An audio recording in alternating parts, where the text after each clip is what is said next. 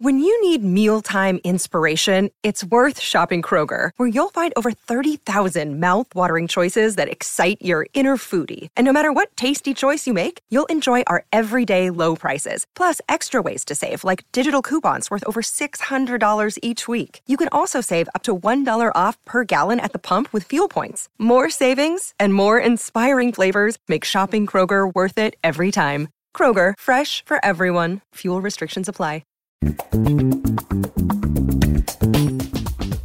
Oh, welcome back to the Book Riot Podcast.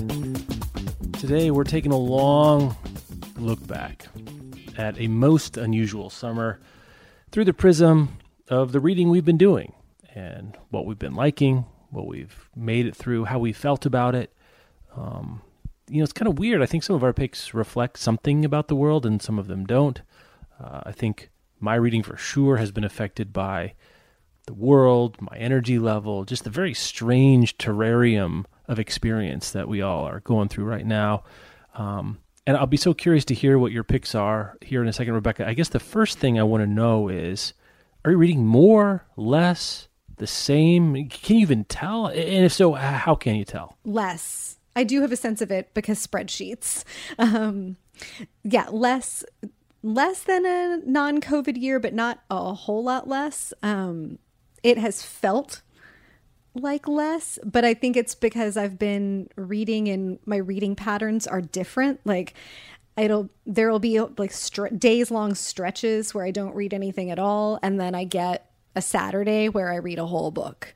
Or like I've been reading 1 or 2 chapters a day of Stamped from the Beginning for the last like month and a half. So it's like these little snippets. But my total for the year is probably going to come in under what my total for last year was, and that's okay. But I think reading has been, I don't know, serving a different function to me, or like what I'm wanting to read, what I'm drawn to in books is definitely different right now. Yeah, I'm certainly reading less. There's no question about it. And some of it is to be expected just in terms of the way that my days are shaped this day. You know, my audiobook listening, my podcast listening is down a lot. I just don't have a lot of time when, frankly, it's just me doing the dishes, going to the grocery store, working around the house, the interstitial times where I'd have an audiobook on and I'd be by myself. Just it feels weird when there's other people around all the time. I have music on more often, other things like that. The other thing that's happening is since I'm doing more digital, I'm using Libby a lot more. I'm not buying stuff, but Libby is there. My kids are using it. I'm using it. We're having a really great time using it, but so is everybody else. So the wait times for anything even relatively new at all can be really kind of insanely long, 18, 24 weeks. My son Ames was looking for the next in the series the other day. And so what I've been finding myself doing is, going way back in the TBR pile of stuff I've always wanted to get to and pulling stuff off that's 2, 3, 4, 5 years old, stuff that they still have an audiobook version of, a license in my library. But, so it's old enough that it's not a huge wait list, but not so old that they don't have it anymore. So a lot of middle backlist is something I've been reading a lot too. So how about what are you finding right now? One way that my reading has shifted is that in a normal time, or like in the before times, I was getting a ton of book mail, and I, didn't keep most of it because a lot of it was unsolicited, but I always had a stack of galleys that had come in the door that looked interesting. And when it came time to pick something new to read, I could peruse that or look at, what I just felt like reading from my personal stack. And book mail has stopped during the pandemic, which is totally fine. But how I choose books is different. I'm buying a lot more books because I am on that keep my favorite indie bookstores alive train. I'm buying a lot more books. I'm listening to fewer audiobooks because I'm running fewer errands. I'm going fewer places as well. But the balance, I think, between print and ebook has stayed about the same. I'm either like buying an ebook occasionally or downloading a digital galley of something that I really want to read. All right, that's enough preamble. Let's take a quick sponsor break, and then let's get into them. We didn't talk about this before, how we're going to do this. This actually, I don't have a ranking or anything else like that. I just kind of have a list. How do you want to do this? Do you have a list, and how are they ranked? Ooh, I think I did make a list. 1, 2, 3, 4, 5. I have 6. I have about the same, but I know one thing is true, that we have one in common. that I think we're going to spend some time talking about together in anticipation of. Were we even talking about? I'm not even sure if we were talking about anticipation of this show, but came up that I had listened to Intimations by Zadie Smith, which is her essay collection that just came out, and it's about this time. It's about the time of COVID. It's about the spring into summer of 2020. I did it on audio. She's the narrator, which I have to say is a revelation. We're going to talk about that a little bit more. It's short. I think it's only like just under 2 hours on audio. And frankly, I usually listen at 1.2 speed. But about 5 minutes in, I realized that I don't want this to go fast. I need to roll around in this for a little while. I've never heard her do her own audiobook before. I don't think, maybe she hasn't done her own audiobook before. But what a revelation. And I hope forever and ever, amen, she does her own audiobooks. But boy, she's a wonderful narrator. And I've been avoiding reading a lot of sort of think pieces about COVID right now. I want my information. I want my reportage. But I really just haven't wanted someone's hot take, something that someone dashed off and didn't really think about it. And I didn't even know I wanted a writer to spend some time and let me in and let me see the world I'm seeing through their eyes. And that's what really she's done here. It's a remarkable collection that covers COVID, covers the Black Lives Matter protests. It covers being in New York. It covers having kids. It covers, whatever the range of emotions that so many of us are feeling right now. And it was a breath of fresh air was wrong. It's not quite that kind of relief, but the kind of relief you feel when someone kind of gets what you're saying, gets what you're feeling. And that's really rare. And to me, I needed it way more than I thought. And it really sounded like you did too. When we were talking the other day and repeatedly assuring each other that we were going to save it for the show, I was telling you, like, I had been kind of circling around this and I had downloaded it on audio, but I hadn't made myself listen to it until you popped up one day on our Slack and were like, this is really great and it's what I needed to listen to. And I think I was waiting for someone to say that because I just couldn't decide, especially given what my reading has been functioning to do for me lately, if I really wanted to think more about the pandemic than I already am. But it felt to me like finally having a grown-up in the room of somebody just talking from her experience. And I think your description a few minutes ago was really great, that all of these touch on COVID in some way and are shaped by the pandemic and by her experience, especially living in New York at the beginning of things. But it's not like a day-to-day journal of life in the pandemic, which I think is the thing that I was afraid of. I've lived in my own brain for the last 6 months. I don't need somebody else's take on existential dread for 120 pages. But it was just so thoughtful and lovely in its way, and very, very human. And I think that's what really touched me about these is, an artist looking at a really difficult moment in human history, in human experience. And there is stuff certainly from inside her own head and her own emotional experience of this, but a lot of looking out at the world and looking out at other people and thinking about community. My favorite piece from it is one that talks about the virus of racism, and that analogy was really thoughtful, that she weaves together all the things that are happening in our world right now, that are really happening in the US right now. It's just so good. It's just so good. And I have to admit, I was surprised to find myself so entertained by her sense of humor. I've always thought for some reason it's kind of arch or cooler. I don't know if it's the accent or, On Beauty, which is a really good novel, but it's academic. But she's a wonderful mimic, has a wonderful ear. And half the pleasure of it is listening to her do the voices of the people she's describing, to move in and out of accents, to move in and out of modalities. And she sings and she hums and she has a really great narration voice. And so it's even more surprising when she breaks out of it for a second. And you combine that with expert AAA levels of sentence level craft. And I was just really, really blown away. I wanted to go on for 6 hours.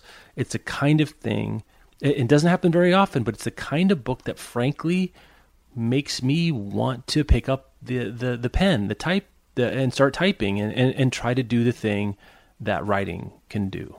I think she falls into that category that we talk about of like, she's a real like writer's writer and a reader's writer also. A couple of years ago when the Swing Time novel came out, I was out at like a public yoga event and I had a Swing Time tote bag, and someone stopped me and was like, "Is that a Zadie Smith tote bag?" And I was so shocked that like someone just out in the world was recognizing the cover of a Zadie Smith book on my tote bag, which, you know, if I were running around with something more with Where the Crawdads Sing on a tote bag, which don't send me that one, like lots of people would recognize. And there's of course a huge gap in there, but I think, yeah, she's in that class of like great writers that readers love once they've discovered her, but she doesn't get the big publicity push. And I think it's because the fiction is quiet, like, and her essays, like there's a real quiet, thoughtful quality to all of her work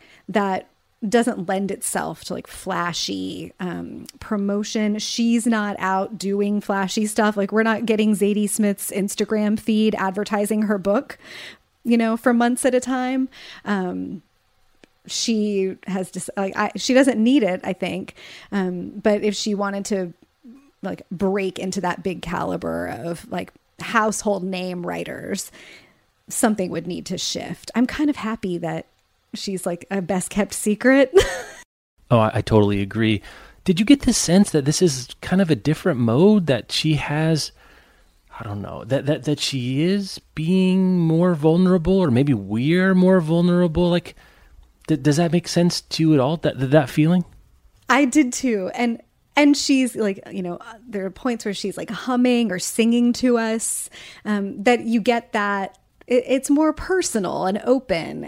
Vulnerable is a good word there, that you kind of get a glimpse of like what it would be like to sit down to dinner with her and she's telling you about like the character she saw walking down the street that day and what that person sounded like. I think we have to talk about like format recommendations. Like I'm going to end up buying this in print so that I can read these essays and like spend more time and underline some things and revisit them over and over. But I think absolutely start with audio. Like what an experience. It was just like a balm to the soul. And I don't think I even know, I didn't even know that I wanted this, which is the novelist power of observation of the moment. To see this moment through the reflection of someone whose profession, and Zadie's I think is especially about observation and accounting and chronicling of the moment that's happening. I don't want the scientist doing this. I don't want the policymaker doing this. I don't want this epidemiologist doing this. But I needed to have a novelist do something different for me. And I think it did that. And they're not very long. They're pretty short. But each one of them felt like a glimpse of something I knew but needed refracted. And each one of them has its own revelation without being ponderous or out being, too weighty, right? The longest one is like 10 minutes, maybe. They're maybe 14 minutes. Like you could listen to one essay at a time, when you're stepping outside for your 10-minute breather between the workday and dinner or whatever. Like this is what happens in my life. You could enjoy them over some time. I found myself not wanting to stop once I started. So it was more like listen for the 12-minute drive to the grocery store and then sit in the parking lot for another 12 minutes. And that's a rare feat right now. I don't think there's any question about it. To linger with someone who's thinking and writing about this, I find myself wanting to escape it. But that, just what you said, that you wanted to spend more time with someone thinking and seeing like this, I don't know if I can give it, frankly, any higher of a recommendation. I think when you were talking a few minutes ago about sort of that writing like this can make us feel seen. I felt that too, because I think my own experience of this has been days that I pass between like silliness and rage and exhaustion and a blip of joy and, forgetting for a second what's happening in the world and just cracking up about something with a friend. And she hits all of that sort of whole spectrum of how our humanity exists inside this really hard thing. It's so good. I'm going to go listen to it again when we hang up.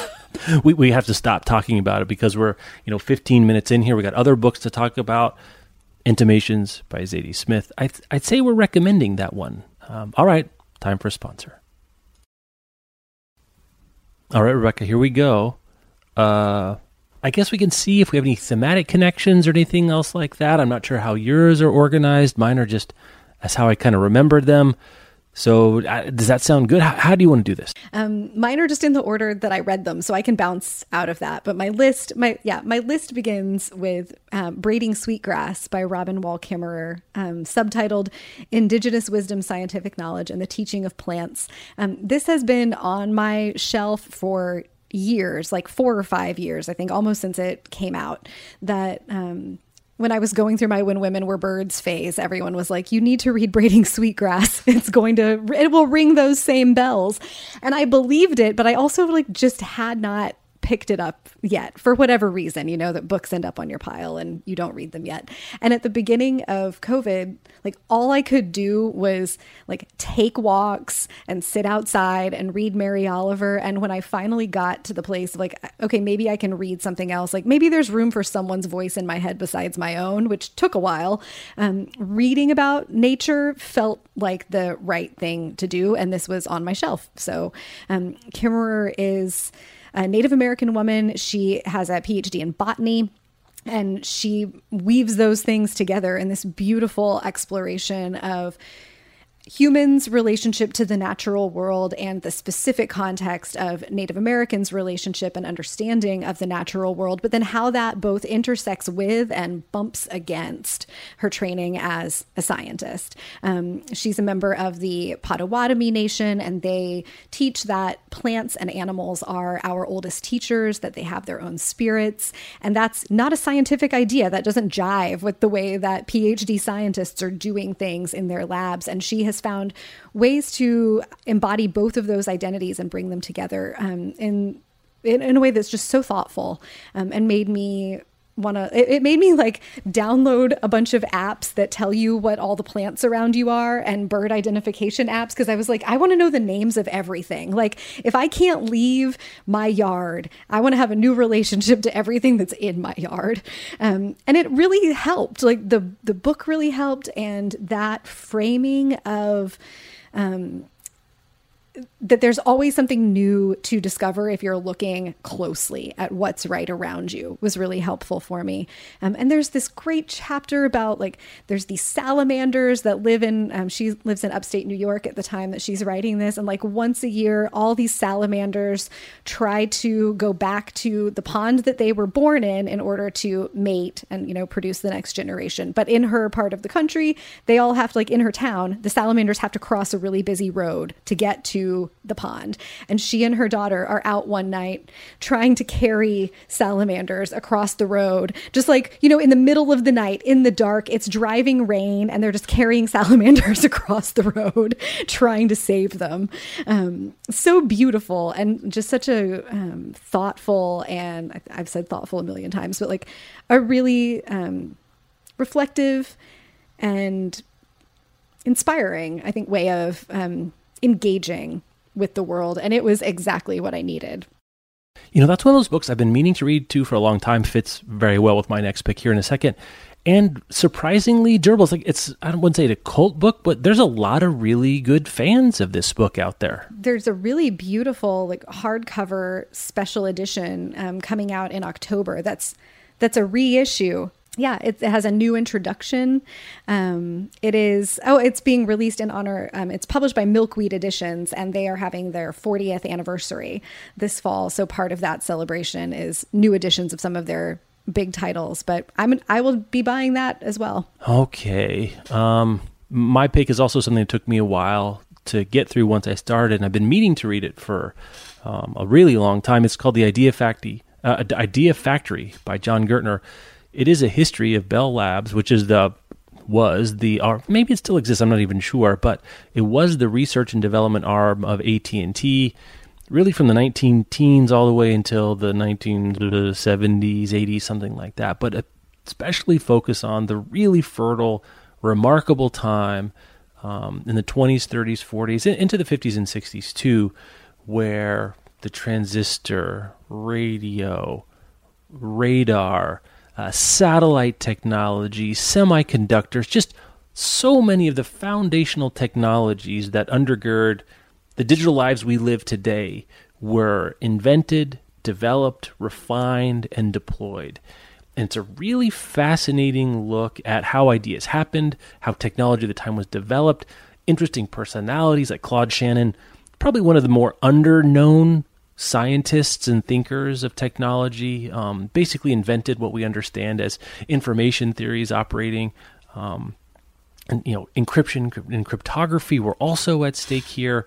And it was just a different mode before the VC startup, technology as money machine, more in the NASA kind of mode of technology and science as a tool for, it's kind of a cliche now, to improve the world.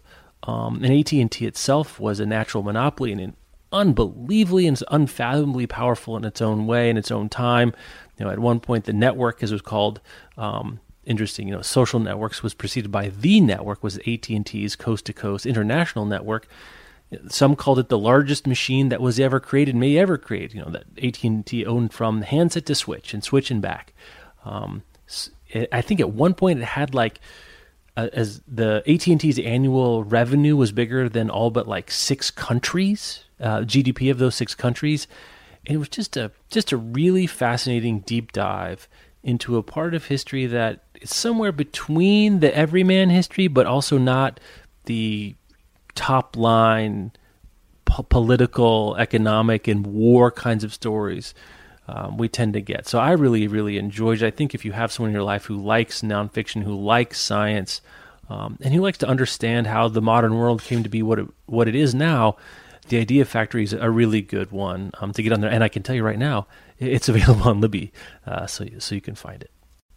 Okay, enough of that one. Rebecca, what's next on your list? I mentioned this one on a previous episode, so I won't talk about it for too long, but The Beauty in Breaking by Michelle Harper was another book I read on the early end of COVID, where it was I just wanted humans to talk to me about their lives. And this is a wonderful memoir that a friend was you're going to like this. Michelle Harper is a Black woman. She is an ER doctor, and she writes about the experience of being a double minority in the world of medicine, but also the particular places that she has chosen to practice have put her in touch with marginalized communities, being in the ER in general, but she's worked in veterans hospitals extensively as well. And that comes with its own set of complications and difficulties. I read this before George Floyd was killed. And I think that if I had read it afterwards, it would have had an additional layer also, because she talks about police bringing folks into the ER. She talks about advocating for a patient's rights to not be treated in certain ways just because officers bring them in and say that a certain thing needs to happen, and what it's like to be a Black woman who is in the position of authority in the hospital, but dealing with police officers and the authority that they bring in as well, and those complex and challenging relationships that can happen with police and folks that they've taken into custody, who has the control and who has autonomy, and how does that all work? That the rules are relatively clear, but how you stand up to them and try to have them enforced is not always. What it's been like for her to make that a priority in her work is something that I've been thinking about as all of this has been going on, and following her online, seeing her be able to weave that part of her experience and expertise into talking about what's going on in the world right now. It's a really wonderful memoir. One of the things I love loved about it as well is that she talks about her meditation and yoga practices as really central to how she manages the stress and anxiety and just like all the human stuff that comes in at you doing work like this. How she holds her own center calm was fascinating and really relatable. So that's, The Beauty in Breaking by Michelle Harper. Yeah, I'll follow up on the tip of, talked about a little bit on the show before, but to mention it here, Deacon King Kong by James McBride, probably going to be such a fun age, Vanishing Half. Maybe this one, those are three. I think Deacon King Kong is probably my favorite so far. It's a mix of humor and social issues and plot. It's going to be tough to beat. It's set in 1960s in a gentrifying neighborhood in Brooklyn, sort of gentrifying. There's kind of the demi-monde / hucksters that live around the time. I described it to a friend as like, what if Colson Whitehead wrote The Big Lebowski with a little bit more, a lot more, social consciousness. Frankly, I'm not sure Big Lebowski has any at all, but it has a madcapness to it, and a sense of place that's really pretty great. And McBride is just really, really funny. I think why I say Colson Whitehead Lebowski, it has Whitehead's invention, but Whitehead can be kind of droll. I mean, he's a funny guy, but he's more droll than, laugh out loud funny or make you chuckle or write the real zinger. Well, McBride really can. And I think it's really a good kind of all-rounder, which if you like to read it all, you're going to find something you like in Deacon King Kong. I hope it does very well. I hope it gets picked up and becomes a great hit. I mean, Oprah picked it. So, like I always say, she and I are kind of right there when we're thinking about what to read. But that's Deacon King Kong by James McBride. Looking forward to, just saw a couple of still images from the Good Lord Bird production, which is coming out, I think, on Showtime in October, which we're going to be talking about in a different context. So that's my next one. Rebecca, where do you want to go here? This one, I think, has been picked by a big book club. I'm pretty sure it was the Jenna Bush Hager Today Show book club. But if it hasn't been, I will be shocked to see if it doesn't. It's Friends and Strangers by J. Courtney Sullivan.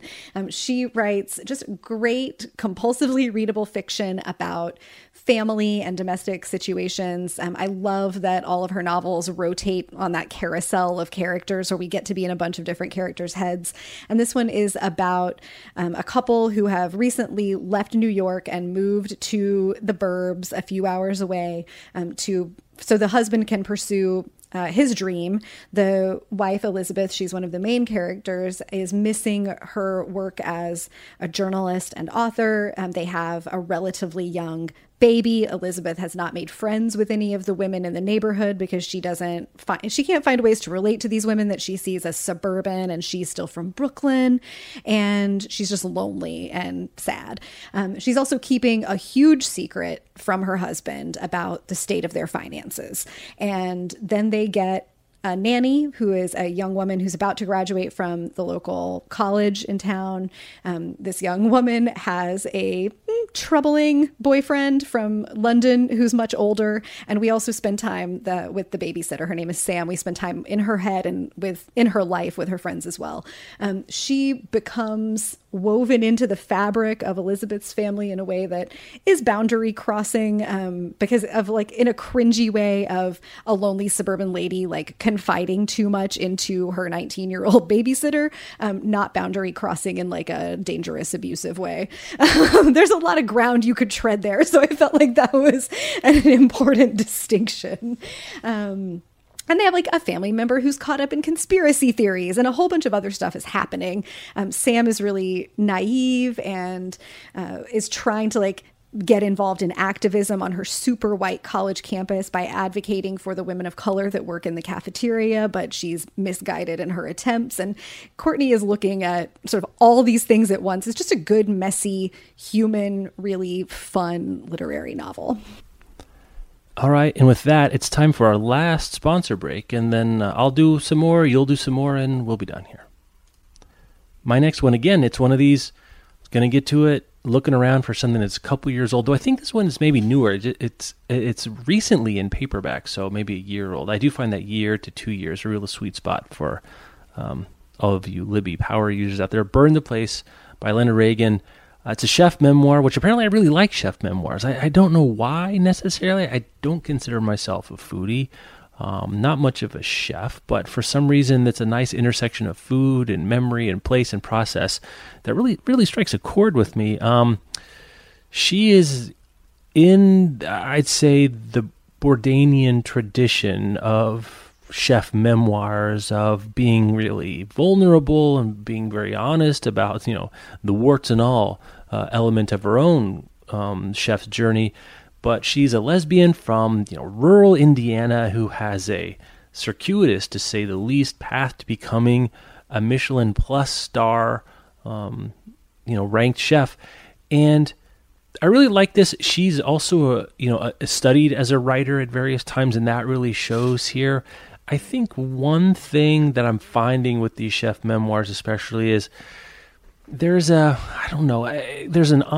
honesty is great, but there's a lot of time spent on the doing of the drugs and the drinking and the misbehavior, which I understand is part of the story.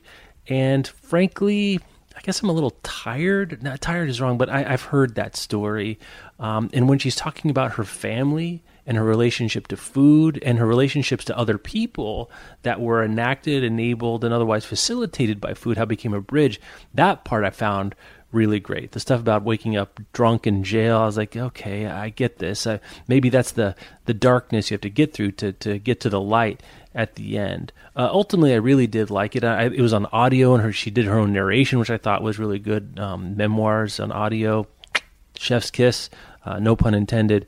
So that's really a place where it shined. I guess I want the next book from her as much as I was interested in this book. And again, don't take me wrong, I did like this book. But I'm looking forward to what's her next now that I'm here and I've arrived, which you only get to the last section of this book. But the future work, I'm really, really looking forward to. I don't know if other people felt that about Bourdain with Kitchen Confidential. That was such a smash hit. Maybe it didn't feel that way. But his later work did, I think, more and more interesting things.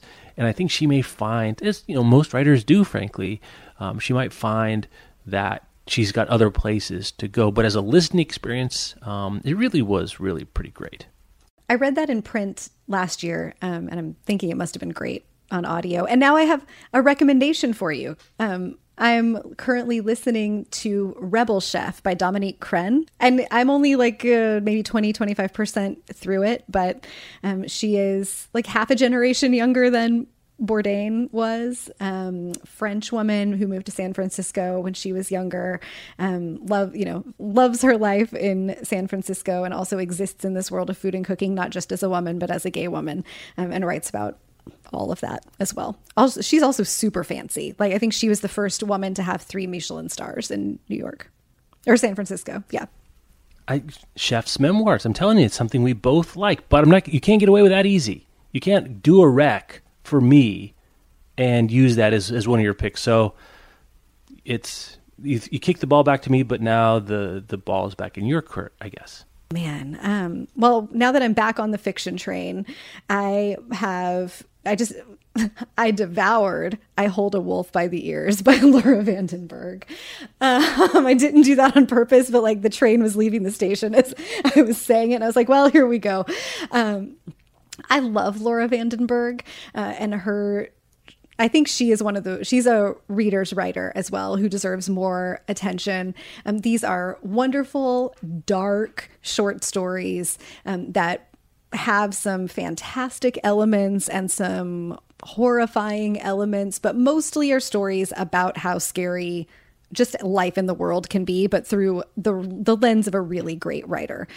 Lots of trigger warnings. There's suicide stuff early in the book, child loss, some other difficult things. I think I would be careful around Leave the World Behind, around I Hold a Wolf by the Ears. I'm looking at the wrong list here. I'd be careful around this. If there are some topics if there are common triggers that are difficult for you to read about, this is probably not for you. She hits on a lot of them. But just phenomenal, where you're kind of reading through your fingers of like, oh, what's going to happen? And these people, and like life is scary, and being a person can be so messy. And oh my God, did they really just do that? But also I couldn't stop. I really loved it. Those are brand new. It has a good creepy cover too. So I hold a wolf by the ears, Laura van den Berg. I think this last one's going to have to be my last pick here. Not sure that I knew I was going to recommend this one. I'm not really sure if I'm recommended. Frankly, it's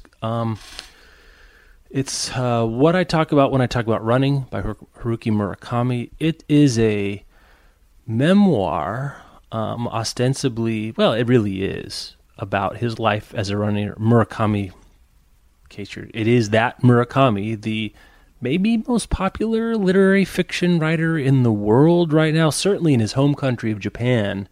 He is as close as you're going to get to a rock star literary figure. I don't know we have anyone like him here in the States when it comes to art writing of this kind. We've got big, famous people who write books, but there is no one like Murakami. It's like Dickens was in England in the 19th century, that level of superstardom. And I'm not sure we're ever going to get a memoir from Murakami. For whatever reason, he's chosen as a window into his life to use his adult life habit as a pretty serious runner, running marathons all the time. He's run ultra marathons, everything along the way. And he talks about his career, but only kind of as it fills in the blanks around the parts of his life where it connects to running. And it's really, really interesting. And I don't know if that I'm recommending. I'm going to take that back a little bit. I liked it. And I think if you are interested in writers' lives, you're interested in running, you're going to like this. But I just don't know how many people like that there are out there, because I've got to tell you, this is a confession. I've got a very, I don't know how to put this, but a very delicate and shameful. Delicate and shameful, the eternal show title. It's true. I don't even really like to talk about it. So I was picking it up for a variety of reasons. Plus, if you know me at all, listen to the show, I'm interested in the history of writing and the particularities of what goes into making the reading world as we know it. And you get a lot of that too. And there's a famous anecdote in this. I don't know if it's true. I don't know. Murakami says it's true. I don't know whether or not to believe it. It's so specific that almost has to be true. But Murakami is a fabulist of his own kind, so you can easily see how we make it up, where he remembers the specific moment in his life where he's at a baseball game in Japan and a crack of the bat and the ball's in the air, and he has this kind of a strike of inspiration, revelation, motivation that he wants to be a novelist. And it's going to be, I think it's going to be one of those stories like in the literary world, like, the apple falling off the head and hitting Isaac Newton. But he's so guarded still that as he's telling you about what running means to him, you still feel like there's a wall there. And he doesn't really ever get into why running's so important to him. He's trying to tell us something, I feel like, with the book and the memoir and the stories of running. But either he doesn't know or can't quite tell us what running means to him and what he's trying to communicate. And I just found it really beguiling. And in a good way. And beguiling is a Murakamian mode of operations. So I don't know if it's happenstance. I just sort of baked into the pie when you're opening up the Murakami oven. But I really was taken by it. He's an erudite person. He's a scholar, expert, translator of world literature, famously translated The Great Gatsby into Japanese. This is a translation, though he could probably have written it in English if he wants to, but chose not to. But there's so many fascinating subtleties that go into a Murakami experience, and it's so different than reading a novel to see him operate in this other mode that I really enjoyed it too. And one of these silver linings is, in a normal time when my tastes are different, I'm not sure. This is on one of those things that's on your list forever, like your Netflix queue. That thing that's, when we had DVD Netflix queues, that thing that sunk down to like number 30, kind of a purgatory where you're never really going to get there unless something really extraordinary happens. Well, it turns out something really extraordinary did happen. So that's what I talk about when I talk about Running by Haruki Murakami. Also probably available on Libby on audio if you're looking something without a wait list. Okay, lightning round. Rebecca, anything you want to get in for the buzzer here? I have two to like slip in. Well, okay, so the first one, like I Freudian slipped when I was talking about Hold a Wolf by the Ears, and it doesn't come out until October, so I won't do, or maybe not even beyond that, so I won't like talk a whole lot about it, but it's Leave the World Behind by Rumaan Alam. It is, I went into it cold, which is how I like to go into books, but it scared the crap out of me. I was not expecting it because his first two books were like, they were like on the breezier side, like good, substantial, breezy books. But this is about a family from New York who rent a house in the Hamptons for a week. And while they are there, nuclear war starts. Like, you know, the power goes out and they can't figure out why their cell phones aren't working. And then eventually, and there's this huge, loud, horrifying noise. And then one of the kids gets sick. And like, I was like, oh my God. Like, I read the whole thing in one day, but partially because I needed to like be done being that scared. Like it's great. And it does feel like a level up from his first two books. It's cool to see a writer growing in that way and the kind of fiction that they do. But it's very clear to me that like Rumaan Alam has spent a good portion of the Trump administration having existential dread about like what happens if nuclear war breaks out while this person is in charge of the world, and then spun it back to like what would one family's life be like in that moment. And it's as scary as you think. Wait a minute. So they're just out on vacation, just doing family stuff out in the middle of Long Island, and, you know, right in the middle of making mac and cheese and jumping on the trampoline, just like, boom. I'm having a hard time understanding this. Yeah, like they're in their like third day of vacation. Everything is fine. And then then the power goes out. And then the couple who own the house that they've rented show up and say that they were driving back into the city, but saw that all of New York City was out of power. And that seemed horrifying. So they've driven to their rental home. And is it okay if the family that's renting it, like, well, can the owner stay there with them too? So then they're in this house, and the next day there's a huge, loud, horrible noise that confirms for them that like the power going out was just the first part of whatever this attack is that's happening. The internet's not working either. And now like this is probably nuclear war. But they're just in that house in the Hamptons in the middle of nowhere for like for 48 hours in the book. What I'm getting from this is I'm glad you read this first. Maybe I'll read it, but boy, I'm glad I wasn't first. It was rough. I mean, rough, but like a great book. But I was just unexpectedly very scared for a while. Nice to be scared of a different thing, I guess, for a little bit. It was great. And then I think we mentioned on a show a week or two ago, we were looking at a book list or something, Real Life by Brandon Taylor, which I just picked up. It had been on my stack for a while, and I picked it up and read it last weekend. And also like, oh my God, it's so good. Like lots of trigger warnings. It is so good and it's so important. But it's also set over like 3 days in the life of the narrator, who is in a doctoral program in a Midwestern state, and he's the only Black person in the program. He is the only Black person in his friend group. He's gay. Some of his friends are gay. And over the course of like these 3 days, one of his straight guy friends starts up a thing with him. He is on the receiving end of aggressions, both micro and macro, about his race. He reveals some significant trauma to some of the other characters in the book. And it's like a slice of life in a way that I think is important for, like, really brave of Brandon Taylor to have written this book. And it's slice of life that's important for people like me who are like privileged white people, to consider, you know, what embodying marginalized existence would really be like. And I don't think that privileged white people are the audience of the book. Like, I'm not the intended audience for this, but there is a lot to take in and learn there. It's really wonderful. He can just write a sentence. My heart was in my throat the whole time.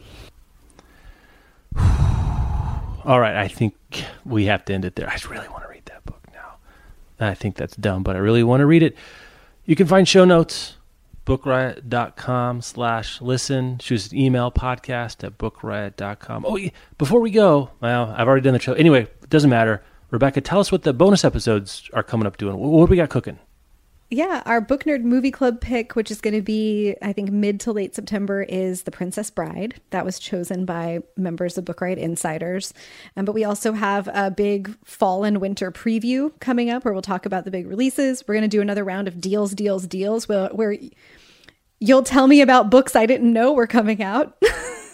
We're going to book club our way through Transcendent Kingdom by Ya Jesse sometime in October. We'll talk about the Nobel Prize. We're going to talk about Jack by Marilyn Robinson, the last of the Gilead books. I am gearing myself up for the Gilead Home Lila reread on the way into this. And that's going to take some arranging of life, I think. Arranging of Life, a 2020 story. Rebecca, thank you. We can find us later. Thank you all for listening. Happy summer reading. Hope you all made it. Looking forward to the fall.